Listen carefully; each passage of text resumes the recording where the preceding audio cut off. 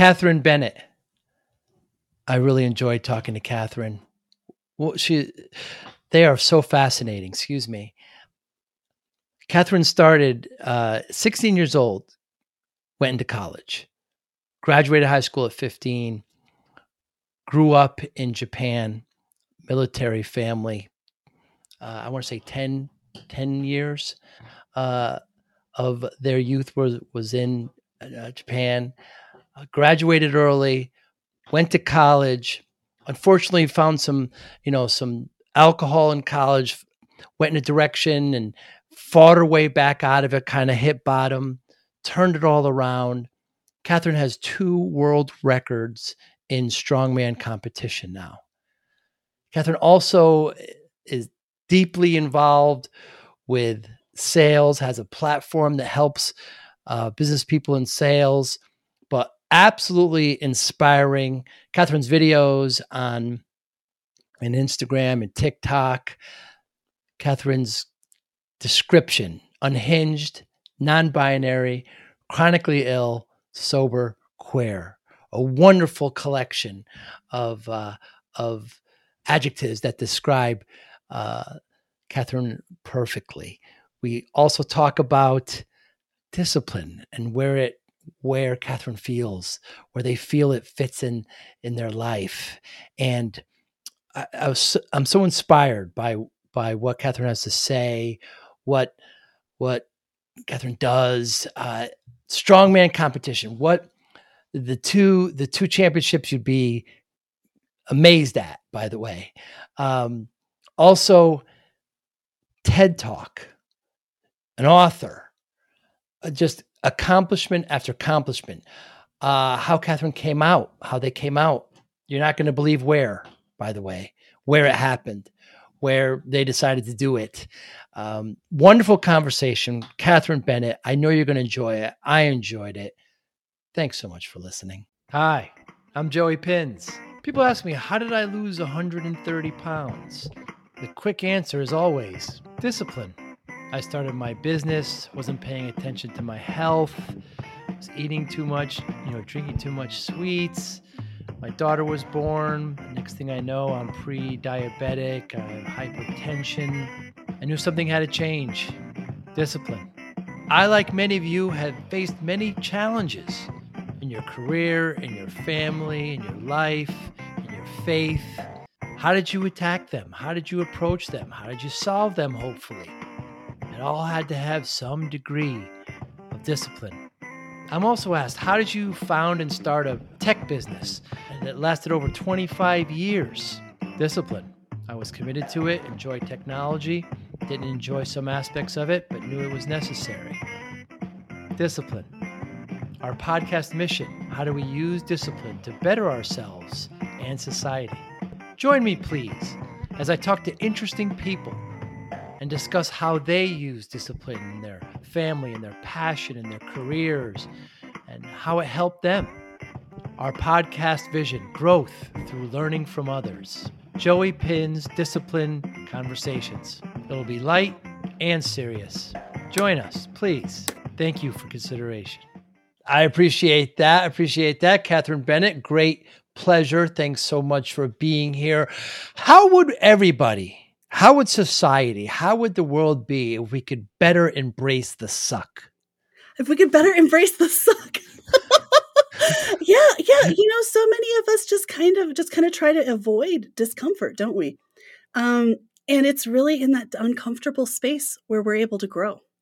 And I think that, that concept of embrace the suck comes out of the military tradition, right? Of like the kind of grunts in the trenches who are really digging in and embracing the difficulties. And I just find if we run away from our challenges that we don't ever have that opportunity to access our humanity. So yeah, embracing the suck is really important. Yeah, I know we're going to talk about business as well. And, there's times when clients where you're just going to, have to eat a shit sandwich, right? You just know it, right? You didn't do a good job or whatever happened, whether it's in your control or not. And there's other times where you got to pay taxes and you got to do things that you just don't want to do. Life just can't be a nonstop party. Yeah, absolutely. And I think, when you're talking about client interactions and client engagement, I think one of the biggest learnings of my whole career is acknowledging what I've done wrong and figuring out how to fix it, and Mm. how that builds a beautiful client relationship in almost every circumstance. Instead of trying to run away or deny it or pretend like the thing didn't happen, if you can face it head on and fix the problem for the customer, they will be your advocate until the end of time. Absolutely. And talking about things face on, you graduated high school at 15, you went to college at 16, you were raised in Japan. Kathryn, it's just so cool. You must have great stories, but then something kind of happened in college where you're 16, you got to get introduced to kind of alcohol at an early Yep. age, and you loved it, and eventually that turns his head. Yeah, yeah. So I will have been sober for 5 years coming up here in February. I know you're not Congratulations. supposed to. Thank you. I know you're not supposed to tell about your birthday, your sober birthday before it actually happens, but I guess I'll take the risk. But yeah, alcoholism has been a very impactful part of my life and a part of my family, and it's something that I was just talking with my life coach about how amazing my life has been since I actually was able to put the plug in the jug. And what it did for me was helped me cope with a lot of difficult emotions, and it helped me to honestly stay here instead of taking a more drastic measure. But when I did decide to actually get sober, everything changed, and the momentum that I have built in the last 5 years is just, it feels like the last 5 years has been more exciting to me than the rest of my life before that combined. So I can't say Mm. enough about how much sobriety has benefited me personally. Yeah. Talk to me about growing up in Japan. Oh, yeah, yeah. So my family, we are a military family. I spent 10 years out of my first 15 years in Japan, on military bases. So we were, part of the culture, kind of part of the society, but also kind of in this pseudo American Mm. uh, space, which was really interesting. And I think, one of the funniest things is when I came back to the United States, I was used to having friends we were all really loud and we were really effusive. And I don't know, obviously, probably if you're listening to this, you can't see what I look like, but I am extraordinarily pale. Like I am very napkin colored. Okay. And when you get around other napkin colored people, we are apparently those young people are a little bit more restrained. And with Mm. with how much I would yell at them, like I used to yell at my friends, they didn't enjoy that very much, and I didn't understand how to be a how to be a blonde-haired, blue-eyed American, which was kind of a crack up. And so, just a little bit of that cultural dissonance was really something that I noticed when I came back home.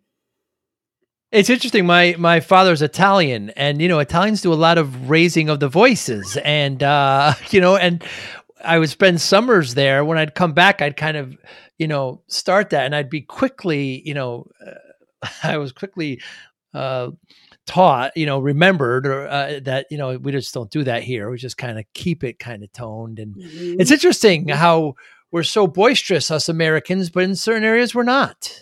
Right, right. And I think that that's part of something that is useful to lean into as far as our authenticity goes, right? I don't think there's anything wrong with having passion or having, strong emotions or like letting that out. But you're right, especially in a business context, like this concept of professionalism, which I think needs to be lit on fire and thrown behind the dumpster. Um, Mm. there's not really room for that level of personality. And like to your point, it doesn't it feel good when you're able to be around your people and you can just like let it out and like be who you are. Yeah. Does feel great, doesn't it? Mhm. Yeah, it definitely feels great.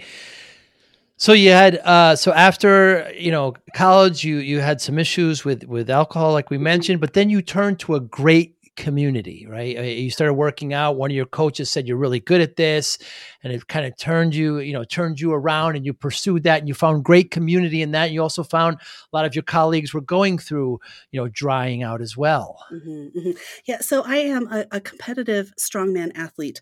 And when you think about strongman, it's a really simple sport. Either you're picking up a heavy thing and you're walking around with it, you're picking up a heavy thing and you're putting it right back down, or you're picking up a heavy thing and you're throwing it. That's really those are the three types of activities. And that can be a log, it can be a rock. Like it's very unrefined Mm. as far as that goes. But I will tell you, I mean, it wouldn't surprise me if 60% of those of us in the community were part of the sober living program, right? Because you don't go around and pick up 500-600 pounds if you're mentally doing okay. Like, it's just not right. That's not really what most normal folks would want. But it really, it's been a really vibrant part of my recovery journey. And I came in second in the national contest this year in my weight class. I hold two world records in grip sport and am in the top 15 in the world in grip as well. And Awesome. it's just been a really fun journey, from being able to only bench press the bar up to, now walking around with 500 plus pounds, and it's a really exciting journey. Absolutely. And as far as it being refined, basketball players are putting a ball in a hoop. Soccer players are putting a ball in a goal. It's not, as far as sophistication, I'm not sure, I think it's just as glamorous and just as hard and just as disciplined as all the rest, but you're being very modest. So one of your records, if I have this wrong, Kathryn, 550-pound yoke, 60 feet in 20 seconds. Yeah, that's actually not a record. That's actually not even that impressive. Really? Given, yeah, I know, believe it or not. My world records are actually in some really kind of niche grip activities where you're picking up modestly heavy weight, but the implement is a really strange shape, right? And your hand kind of has to be really strong to make that happen. So yeah, believe it or not, 550 pounds on a yoke in for 60 feet over 20 seconds is not super impressive. It's kind of table stakes to get to the national show. Yeah. Wow. So a lot of strong people out there. Yeah, that certainly is. And you still participate, you still enjoy it? Oh, absolutely. I am taking a little bit of a break right now, just because my body, after 4.5 years of this, is really starting to feel it. I'm 38. I have a couple injuries that I'm trying to rehab, and so I'm taking a short break over the holidays, but I'll be back at it at the beginning of the year. So. And it's 3 to 5 days a week for 2 to 3 hours each. Oh yeah, it's grueling from that perspective, but not when you love it. When it's the thing that you find passion, or when you find your meaning in life by doing this. Yeah, it's easy to go do the thing that you love. You've got great content on Instagram and TikTok. You have these kind of, these short kind of burst videos where you want to express your opinion. You're frustrated about something. You just want to bring some enlightenment on it. I went through them and enjoyed so many. I took so many notes. I really enjoyed it. But your Instagram, description: unhinged, non-binary, chronically ill, sober AF, and queer. Yep. It's quite a combination. Yeah. It's wonderful. Well, it's wonderful. Thank you. Yeah, I mean, I do a word every year, and this is something that's really been useful for me. One of the first ones was like confidence, and then I did uncompromising, and then eventually I found my way to authenticity.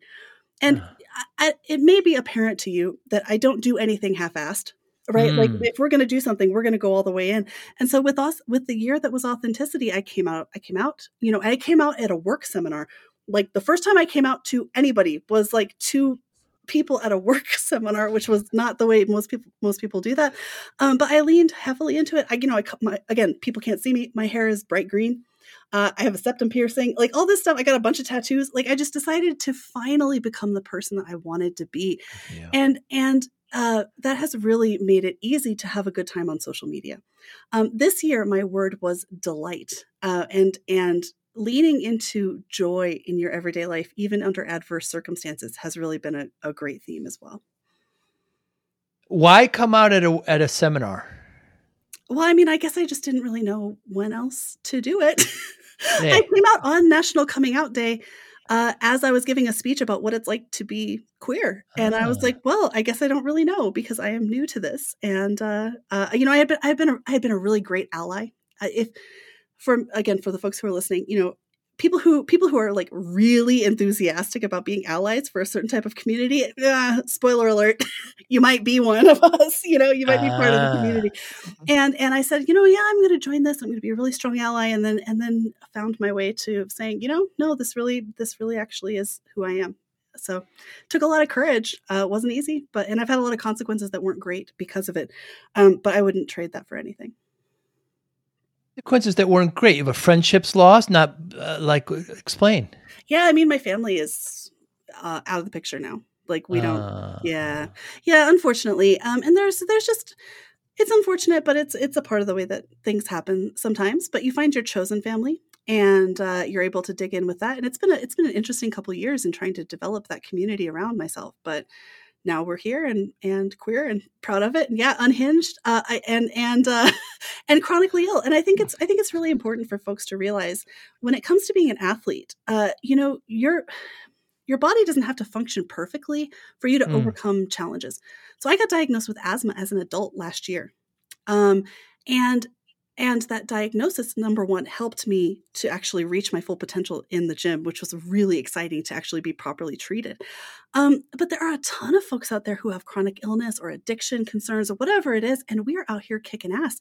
There's a gal at the national show who was a type 1 diabetic and, caring for herself in that way. And she absolutely rocked it. So there's no reason that you can't participate in these activities if you have experiences like, people like me have. Yeah, I remember you saying at one particular point that, you had all these doctors that kept telling you stuff, and they were, BMI is a whole subject we should, talk about. But, but to get diagnosed with asthma so late in your life, when if you were diagnosed earlier, you could have gone, it could have helped you in so many different ways and avoided so many pitfalls that you had to endure. Yeah, I mean, it was, yeah, we can talk about the physicians and how Yeah. I am a large human being. I compete in the super heavyweight class, right? Because frankly, I am so over the diet culture thing, and I just cannot, I cannot bring myself to continue it. And when the physicians are consistently kind of gaslighting you about your own experience and just saying, well, if you would undertake a program of cardiovascular exercise, and I'm like, listen, I can walk with a ton of weight on myself, and that's a cardio workout. Like I am already cardiovascularly quite strong, and I am still really suffering. Yeah, there's a lot of challenges that come along with that. But what I can say on that is just, kind of don't give up advocating for yourself. But again, there's a lot of chronic illness in this sports community, and there's no reason you can't hop in with this at any age.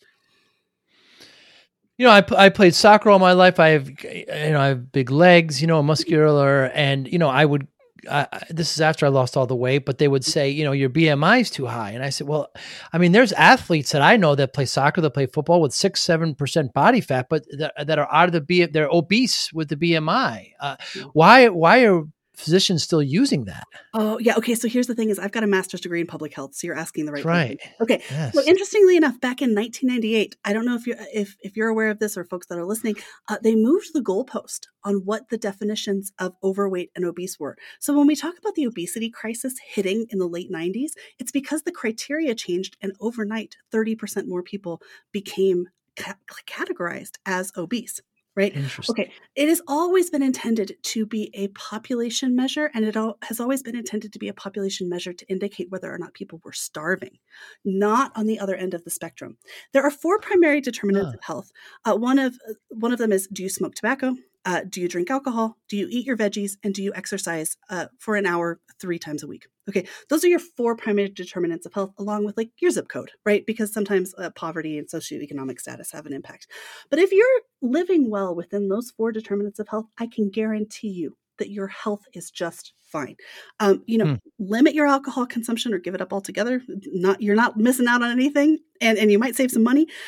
Eat your fruits and veg. Like, do all those things that are helpful for your body. And whatever size you are, there is a sport for you, number 1. And number 2, you are fine at whatever size that kind of precipitates out of those behaviors. Boy, you just laid it out so simply. I mean, do you believe that there is an obesity issue in our country? I believe, I believe that obesity is a symptom of a lot of health problems that we don't fully understand. So take polycystic ovary syndrome or hormone conditions, right? So I think obesity is a symptom, number 1. Number 2, I think that a lot of what we do to treat obesity makes people's lives worse. So I went on, I have a history of eating disorder, And it's really difficult when doctors are like, hey, just eat less and exercise more. Because you know what I'm going to do? Again, I told you I don't do anything half-ass. If you're going to tell me to eat less and exercise more, I'm going to eat, 300 calories a day. My hair's going to fall out. My teeth are going to be loose in my skull. And you're going to say, oh gosh, Kathryn, you just look great. And my organs will be failing, right? And so do I think that it's more important to tackle obesity or those 4 determinants of health? I say we encourage those people to do those 4 things and see what size they turn out as. Very interesting. Very, very interesting. And do you think that, when you laid it, you said tobacco, you said alcohol, fruits and vegetables, and then of course exercise. I always had the 3 pillars as kind of, sleeping, exercise, and diet. I guess it's pretty much the same thing.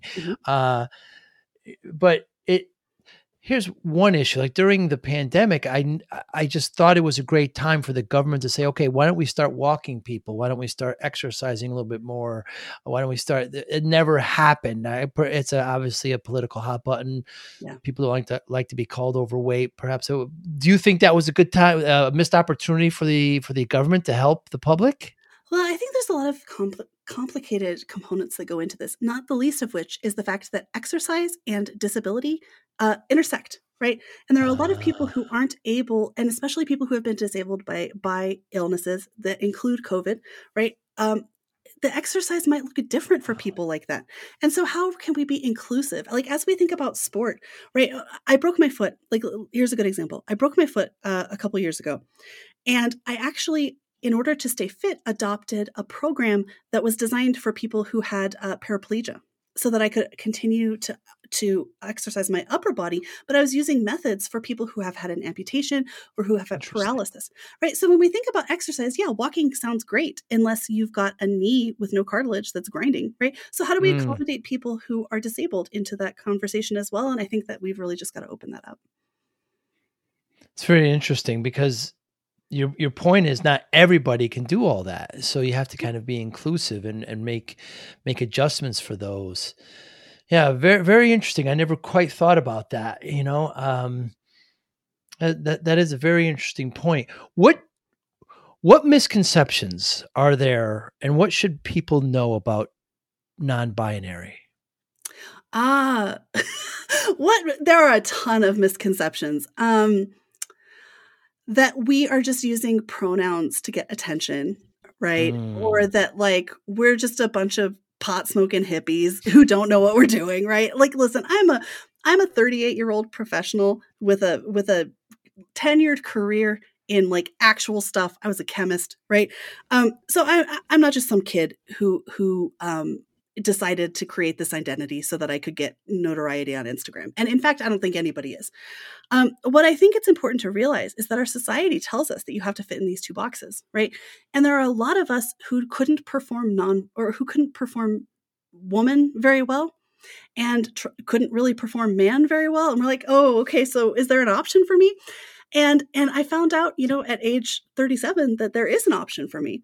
And I'll tell you, for a while, I was violently opposed to the concept of non-binary because I'm like, you're invading women's spaces. And I went hard in the paint on the trans exclusive radical feminist. And it was simply because my friend asked me, they're like, why are you so anti-non-binary? And I said, I am so angry that I didn't get to live like that. I was like, oh, damn it. Well, I guess I got to figure out my gender identity now, right? Because it's, I think it's important to realize that, again, folks aren't doing this to try to get attention or to make it inconvenient for anybody else to interact with us. We're doing it because it is so painful to have to force ourselves into one of these molds, that to be given an opportunity to exist outside of that definition is so freeing and makes genuine sense for us. And to be honest with you, most of my friends and my community members right now are also trans or non-binary. And it is the most fulfilling group of people that I think I've ever been around. I'm so grateful. I'm so grateful for them. Yeah, so to keep an open mind to that and to, it doesn't seem to be very laborious for others just to have that be an issue for from the outside. It doesn't seem that way to me. So, what would happen? Now you address this in a video, and it's wonderful the way you did it. But so if somebody uses improper pronouns, what should be the course of action? Oh yeah, if they say she, her instead of they, them. Yeah. So like at the beginning of our conversation, because I don't know you very well, what I did was I just reminded you, right? Yeah. And I said, okay, just so you know, my pronouns are they, them. And if somebody makes a misstep, sometimes I will correct them, sometimes I won't. But after the fact, I will say, hey, my pronouns are they, them. And all you have to do is like remember it for the next time. That's right. Or if you make a quick correction of yourself, like sometimes, Joey, honestly, I will misgender myself because for 37 years, woman. Okay. Like that's how, and so, Right. so I misgender myself half the time and I'm like, okay, no, they, right. And so, but all you have to do is quickly correct yourself and don't make it a thing. And if you do it, don't make excuses. Like don't draw a whole bunch of attention to it. Just like be cool, Right. and correct it and move on. But it's funny. I have some friends who it took a little bit of time for them to make this adjustment, which, life is life. Sometimes we have these struggles. But it was getting on my nerves, and these are people that I care about. And so I downloaded an app onto my phone that's an air horn. And every time I was in a call with them, if they messed it up, they got the air horn. They learned real quick. But we all laughed. Like there were people I cared about and loved, it's okay. Yeah. The idea, I haven't run into it very often, but when I have, if I made the mistake, I just simply correct it, apologize quickly, move on, don't draw attention. But an air horn, that would be funny and it would be appropriate. I could definitely see how that would be the case. Do people think that, I know we're projecting here, but will there be a how dare you do that? A whole kind of attack. I don't know why people would think that. Well, I think it depends on your intent, right? If you're intentionally misgendering me in order to like provoke me, damn straight, I'm gonna come for you. Like I'm not afraid. And this is an important part of my identity, and that is something that a lot of people will absolutely try to antagonize, right? And all right, step up. Let's have that conversation. But if it's an honest mistake, or even if you're just unfamiliar with this, like if you're unfamiliar with it, number one, take some time to educate yourself. The Human Rights Council has some really great content about this. You can simply Google the term non-binary, and there's a lot of really great information that will surface from organizations that can provide you with that education. And really, there's not that much to know. You just need to know what pronouns that person uses so that you can address them properly. Like beyond that, if you don't believe that you are yourself non-binary, research is over, right? Like you're done. Yeah. And I don't think that most people are really going to have that kind of response. It's really when it's intentional or when it's designed to cause problems that, yeah, well, if you make that an issue, now it's an issue. And I think people will respond accordingly. But, I think that's true of anybody who's having some part of their identity kind of attacked.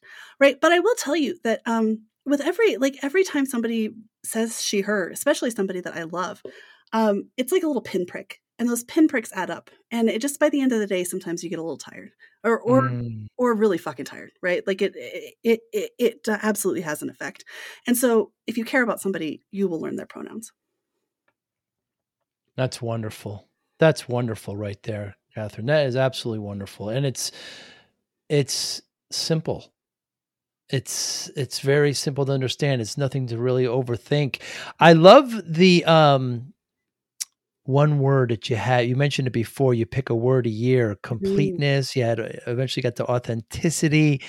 Do you do that on New Year's? What goes into the planning of that? Is it 12? Is it calendar year? And how's that? It seems like a mission. How's that manifested? Do you check yourself weekly on it? Like, how does that roll out? Yeah, actually, I was just talking with my life coach about this. And may I say, just for those of us who are, if you're trying to find who you are, you're trying to achieve a specific goal, I just want to say, get a coach. Find somebody who's either done it before or has helped other people do whatever it is that you want to do, whether it's athletics, whether it's professional, whether it's, creating a podcast, something along these lines. Find a coach and get some input on that. Because So with that aside, every year I do come up with it. I usually do it in the month of December. At first I started out with writing it just on a sticky note in pencil because I wasn't really sure how committed I was to this. And then over the years, it has started to become like I have a little canvas. And so this year for the 2023, my word is discovery. And then I have some key goals that I want to meet for the year. And I actually hang the little canvas up wherever it is that I'm working so that I look at it every day. And I am committed to saying, okay, 2023 is my year of discovery. I'm going to go on the road and I'm going to take some of my sales information and content out into the public. I'm going to earn this much money. I'm going to build this type of a community. I'm going to take this kind of a trip, right? And I'm also, this one says no debt. I'm going to get out of debt this year. Like that's the goal. We are dangerously close to that happening. But yeah, I commit to putting it on a canvas in paint, and then I just hang it up on my wall and I look at it every day. And I say, this is my year that I'm going to do this. And I'll tell you what, it is amazing if you commit to a theme, how much your life will follow the path that you want to designate. Mm-hmm. I don't want to go through everything again, but one of your great anecdotes when you quit drinking was, hey, I can now afford a car. I can, creditors, I don't have to dodge them anymore because, it was running into problems with your work. I mean, you were in a science lab disassembling nuclear warheads and hungover. Oh my goodness, Kathryn! Don't go to your Department of Defense chemical laboratory job with alcohol still in your system. Legally I can't tell you that I did that, but right. Hypothetically, closed. Hypothetically, yeah, absolutely amazing. And I think I always bring up discipline. The doctors, I gained a lot of weight when I started my business. The doctor said, you're not going to see your daughter graduate if you continue those pre-diabetic, pre-hypertensive. But you kind of said that your moment was your partner at the time said, I'm going to kick you out of the house. You're going to be homeless. And that was kind of, your come to Jesus moment. Yeah, absolutely. He said, if you don't get this shit together, we can't be together. And I was not making very much money at all at the time. I would have been absolutely destitute. And did I care about that person? Yeah, enough. But did I care more about not being homeless? Like, absolutely. That was something that really kind of, and it was a very real possibility at that point if I didn't get it together because, I was spending so much money on alcohol every week. And I think I've said this on other podcasts. In 18 months of sobriety, I was able to, and with some financial planning that I hadn't had in the past, I was able to stow away enough money to put a down payment on my own place. That's awesome. And so for folks who are listening to this who may feel like, oh gosh, I'm just at the beginning of my journey, like it just feels hopeless. I will tell you that I have not put that much work into all of this. I have done very much one day at a time and very much the bare minimum. But if you do the bare minimum over a 5-year span, you would really be shocked at what those outcomes can be. That 1%, you see it on LinkedIn, you see it on the socials all the time, like 1.01 over a year as opposed to 1.0. If you just put it 1% effort in every single day, the exponential increase that you see, you're barely doing anything different, but your life absolutely takes a turn. Yeah, I remember also you talking about just being in the gym, and I mean, you were certainly an athlete as a child, but you weren't, lifting heavy weights. You weren't doing that, and you just, you say that you moved on to it. If you can do it, anybody can do it. It wasn't that difficult. Just get in front. That's one of your great messages that I loved hearing about. Thank you. Yeah, and I fully believe that. And again, not everybody does this with weights, right? It might be swimming. It might be running, like what you're talking about. It might be a professional, something that you're trying to work towards. But if you show up and just do a little bit every single day, that's all. Yeah. That's all. It is that simple. And it genuinely is that easy. I go to the gym and I pick up 2.5 pounds more at a time. I don't pick up 50 pounds more at a time, right? But over the span of 4 or 5 years, 2.5 pounds turns into 500, which is, it's just the natural course of things. So the more you do something and the more the time you spend at it and the little bits of growth, you're going to see massive results. And I'm sure that you've seen that in your own fitness journey as well. Yeah. And you kind of keep rediscovering yourself. You said, you took some time off. I ran some triathlons and, I kind of got sick of practicing three sports. So I went to CrossFit and, I'm at a particular journey now and, you just got to, exercise has to be a part of your life. Depends on how you want to do it. Your body rewards you so well when you exercise. When I finish a workout, getting there is terrible. Doing it's terrible. When I'm done, walking out of that place, it's just I have the world that I can do anything. You know what I mean, Kathryn? It's great. Yeah, absolutely. And I think it's really important for people who have not traditionally been seen as having the access to really heavy weightlifting or like to triathlons, like what you're describing. Women and non-men are not really encouraged to pick up heavy shit or do big athletic feats. Right. And I think our society is shifting a little bit more in that way, but there is something really, and again, if you're doing triathlons, this, there is something primal and deep within us as humans that comes out when we're doing those challenging feats of physical endurance or a physical, a burst of physical activity. There is no moment in time that I can tell you that was greater in my life than when I've been deadlifting for 450 pounds plus. Like it just feels like I am human. It just feels like you can be the most present that you can be. And I don't know if you experience that too, but it seems true for me. Yeah. And you also talk about the great experience when you deadlift, the closer it is to your body, the less difficult it is. Mm-hmm. Right. You talk about that, which is that's an analogy, obviously, to kind of life. Yeah. You cannot hold your challenges at arm's distance because you're not stronger there. The closer you get to the thing that's causing you difficulty, and this is the part of that embrace the suck, that we kind of started out talking about. The closer you get to those challenges, the more skin you have, the more skin contact you have against the thing that's causing you pain, the more you're going to be able to address it. Again, so many of us look at this stuff and we're like, I'll deal with my drinking later, right? And later may not actually come. It depends on how things go for you, right? But I think the way that we become most authentically human is by looking at those things that cause us pain and like either trying to figure out how to resolve them or overcome them somehow, right? But we got to. I was talking to an amputee athlete who lost his foot, and he was saying there is no replacement for the time that we spend sitting alone in the dark. Everyone has to do it, every single person, and you can't be afraid of it because if you just sit alone in the dark for a while, you'll come out better. Yeah. People ask me, the first event's a swim. How'd you swim for a mile? I said, a stroke at a time. I don't know. Yep. There's no secret there. People were kicking me as they were swimming past me. My goal, not purposely, but it's just as a big mob of people. My goal wasn't to be number one. My goal was to finish, and, just a little at a time. Mm-hmm. What's the best way to win business proposals? Oh, that's a pivot. That's a pivot. How do you like that? How do you like that? Right. It's like, let me get my neck together. One at a time, one stroke at a time. Maybe it's the same answer. You're not wrong. You're not wrong. One form at a time.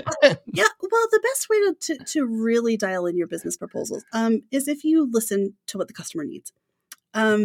You've got to be fully fluent in the customer's pain points. Like we talk a lot about this in sales, right? Understanding the pain points, but really what it comes down to, you think with proposals that it's not a relationship game. And yes, you're submitting a document. You're not talking to the person like one-to-one, but the relationship that you have with that organization and the understanding that you have of their needs and requirements and how you can solve it and how you tell a great story around that, that's how you win the proposal. It's not cost unless the procurement effort has been specifically oriented towards cost, but your pricing isn't the reason you lose proposals. It's the fact that you didn't tell a good story. How can we get the stink out of sales? Yeah. Again, my life coach tells me this all the time about, she's like, everything that you're saying to me right now sounds way too polished. And I'm taking the sales enablement training class right now, which is really great, from the Sales Enablement Collective. And they talk about the fact that your sales reps need to have this authentic approach, right? Like they need to be allowed to be themselves. We create these sales scripts. We create these assets that don't reflect who our company is, like who the salespeople are. get the stink out of sales. We've got to lean into that authenticity and let people tell the story of how they experience the product and how the benefit that they see, and allow for that human connection instead of just like pushing through the numbers game. The biggest sales that I've ever made were like to people that I would consider friends still. You know? Right. Me too. Do you agree? Yeah. I definitely agree. People love to buy, but they hate to be sold to. Mm-hmm. Mm-hmm. Yeah. And I think that really figuring out a way for us to connect as human beings in this context, like there's no reason somebody who's helping me solve a problem should be somebody who is acting in my own best interest. Like, let's not forget the fact that like, I want to know. And again, not everybody wants to be sold or wants to have this sales experience, but like, I want to know how your kid's doing. I want to know how your Christmas was. I want to know what your pet's name is. Right. And then we can move on from there and really understand how your product meets my needs. But if I can't connect with you on a human level, and you can do that through documentation, there's no reason you can't. Interesting. Yeah. The more personal, people like to work with people they know and like, you know, making those connections is paramount. You know, but you still hear used car salesmen, you hear these terms all the time, but without sales, the worst thing will happen. You won't be able to sell your product or service.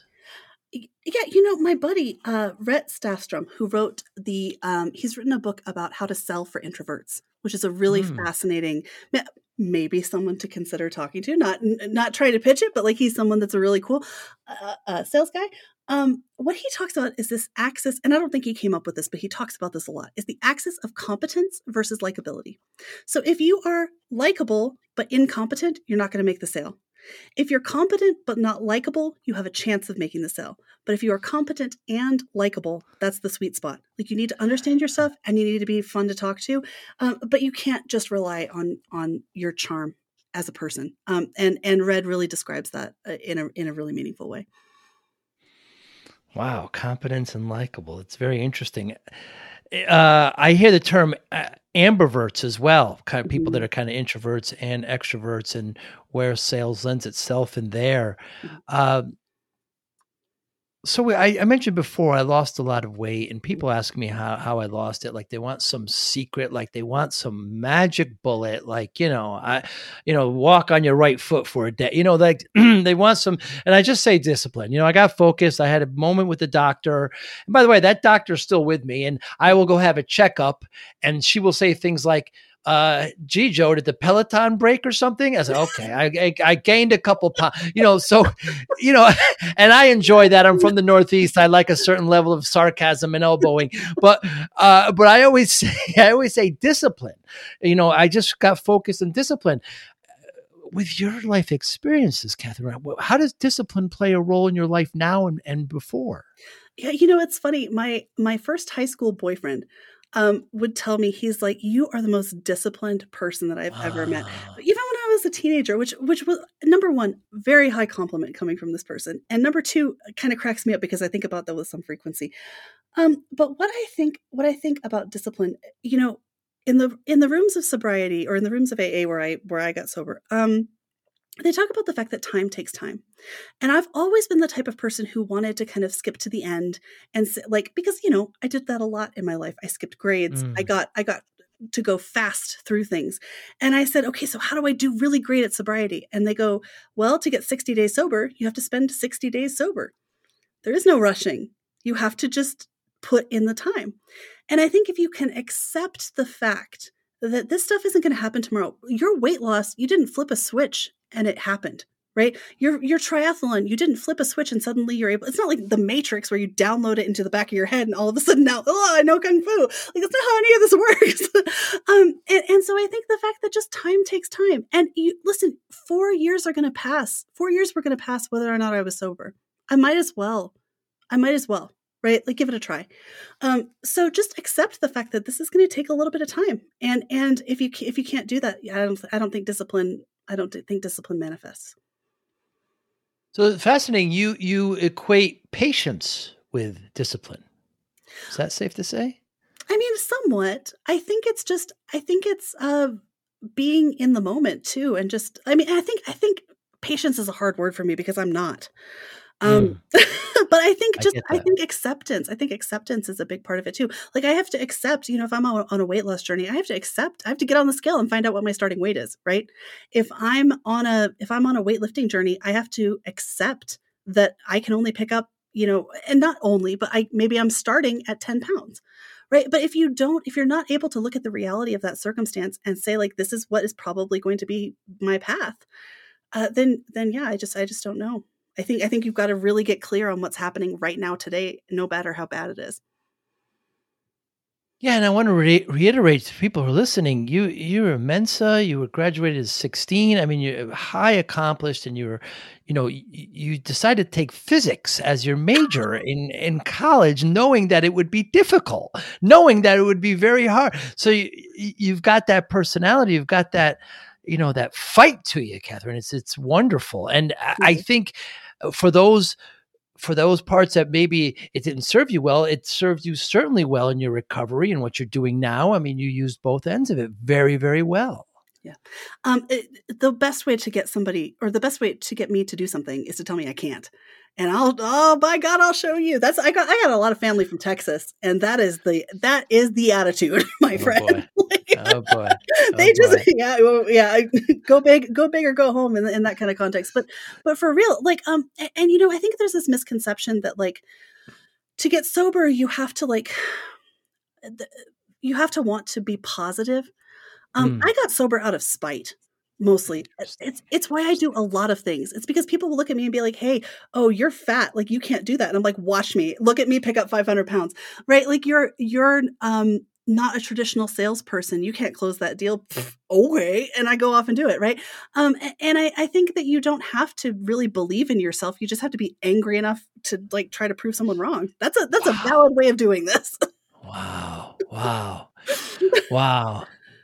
Wow. It's interesting. Like when I'm working with, I'm in the tech field. So when I work like yourself, when I work with when I'm trying to sell to somebody and I get it a little bit, and I know that they're a bit, self-centered, or they're narcissistic. It's easier for me because I know how to now shape it, because I've got to make them look good. If I make them look good, but I love when I play some sports, I play tennis, I play golf, and I have some buddies I know that if I rib them a little bit, they'll work harder. If I don't, they won't. And so with you, I could just say, you're not making this putt, and you will grind, you will squeeze that putter, and you will give me the finger once it sinks in, once it drops. I could just tell you've got that in you. It's wonderful. But I tell you what, if it in a different life, I think I must have been. You're from New York? Yes. I love New Yorkers for this reason. Yeah. Is because y'all just cut it straight and tell us what's actually happening, and then make fun of us ruthlessly. And that is something that deeply resonates with my soul. Yes. 10 for 10. I know I think you're in Colorado now. You're in Chicago for a while. Yep. And I just, listening to you, I was like, she's got to have some New York in her. Because if you don't give it back to them, they don't like that. You got to give it back, and then they'll smile. And then it's just the way they are. And it's very different there. I wonder, will discipline ever be your word of the year? No, I think I've already got that. If I focused on oh my God, can you imagine how much I would implode if I had to do more discipline? Interesting. I try to stretch myself into places where I feel like I haven't really accomplished what I want to accomplish. So, like, with Delight this year, mostly I am very good at grinding at work, right? It's what I'm accustomed to. It is part of my life. I'm always in a class. I'm always, like, trying to learn something new. I'm trying to get a new modality under my belt, or, like, get a new method, right? And this year I was like, I am going to actually have fun. And I'm going to see if that helps me do anything more. And I'll tell you what, I had a great deal of fun. I published a book this year and had fun doing it. That. I gave a TED talk. Yep. Yeah. And I had fun doing it. And prioritizing the delight in my everyday life made all of those experiences so much richer and so much more enjoyable and so much more meaningful than if I'd just been head down in the books. So that, much better choice. Oh, you inspire me. You inspire me, and I know you inspire those who watch and listen. Kathryn Bennett, what motivates you? Oh, what motivates me? I just want to have a good life.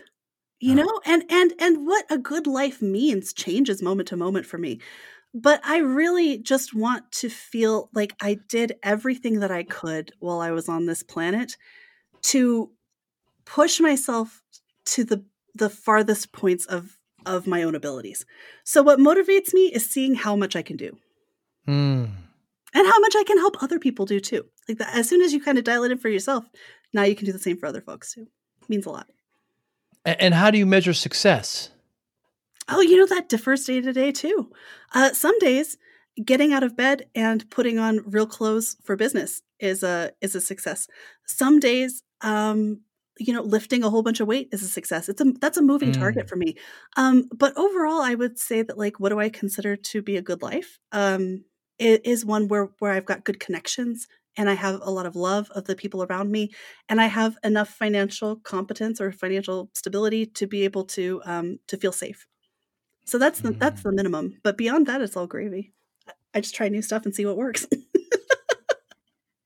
Good for you. Good for you. An absolute pleasure. Kathryn, thank you so much for your time today. When I saw you accepted this, I got excited. I love to learn, and I love to get perspective that I don't see other places. And I encourage. So how can people get in touch with you? Let's talk about your TikTok, your Instagram, your website, your LinkedIn. How can we get in touch with you? Yep. So you can find me on Instagram and TikTok at War Maiden. That's WARMAIDEN_official, which is the name of my fitness brand. Which we'll see what happens with that one day. I'd like to open a franchise of inclusive powerlifting gyms, but that's not the primary. That's not the primary target this year. So War Maiden_official. If you're on LinkedIn, join me at Kathryn Bennett Writes. I am always interested in talking to folks who are in the tech sector or who are interested in sales or anything surrounding those concepts. And then if you want to check out my website, it's warmaidenfitness.com, where you can find my book, Productive Pain, which tells a little bit more about my personal story. Although, frankly, Joey, I think you hit almost everything that I've talked about in the book. And so it might be a little bit repetitive, but happy to have more folks in that community as well. I saw that you wrote the book, and you also had a TED talk, and it's just so inspiring. But so anybody's listening, Kathryn is spelled with a K, Kathryn. Bennett's got 2 N's and 2 T's. But it'll be all in the show notes as well. Kathryn, thank you so much for your time. I hope one day we can, have a cup of coffee, sit and talk some more. I enjoy. I will continue to watch. I will continue to support any way I can. And thank you so much for your time today. I really, really appreciate it. I appreciate you sincerely. Thank you so much. You be well. Bye now. Thanks. Thank you for listening and or viewing Joey Pinz Discipline Conversations. Please share this episode with 1 or 2 of your friends who you think may benefit from the episode. Our website, www.joeypins.com. There you'll find lots of resources, and you could join our mailing list. Please follow us on all our social media, Instagram, Twitter, and Facebook. Podcast information. The video version of our podcast is on YouTube. Please subscribe. Audio is on all major podcasting platforms. Please follow them. And if you like it, please consider giving 5-star rating. Would really appreciate that. Would you like to financially support the podcast? You can go to our Patreon site. Consider $5, $10, or $20 a month. There's all kind of plans that we have there. There's like a one-time payment. What is this podcast episode worth to you? $25, $50, $100, $500, $1,000, $5,000. You be the judge. You can go to our PayPal account to do that as well. Thank you again for listening or watching Joey Pinz Discipline Conversations.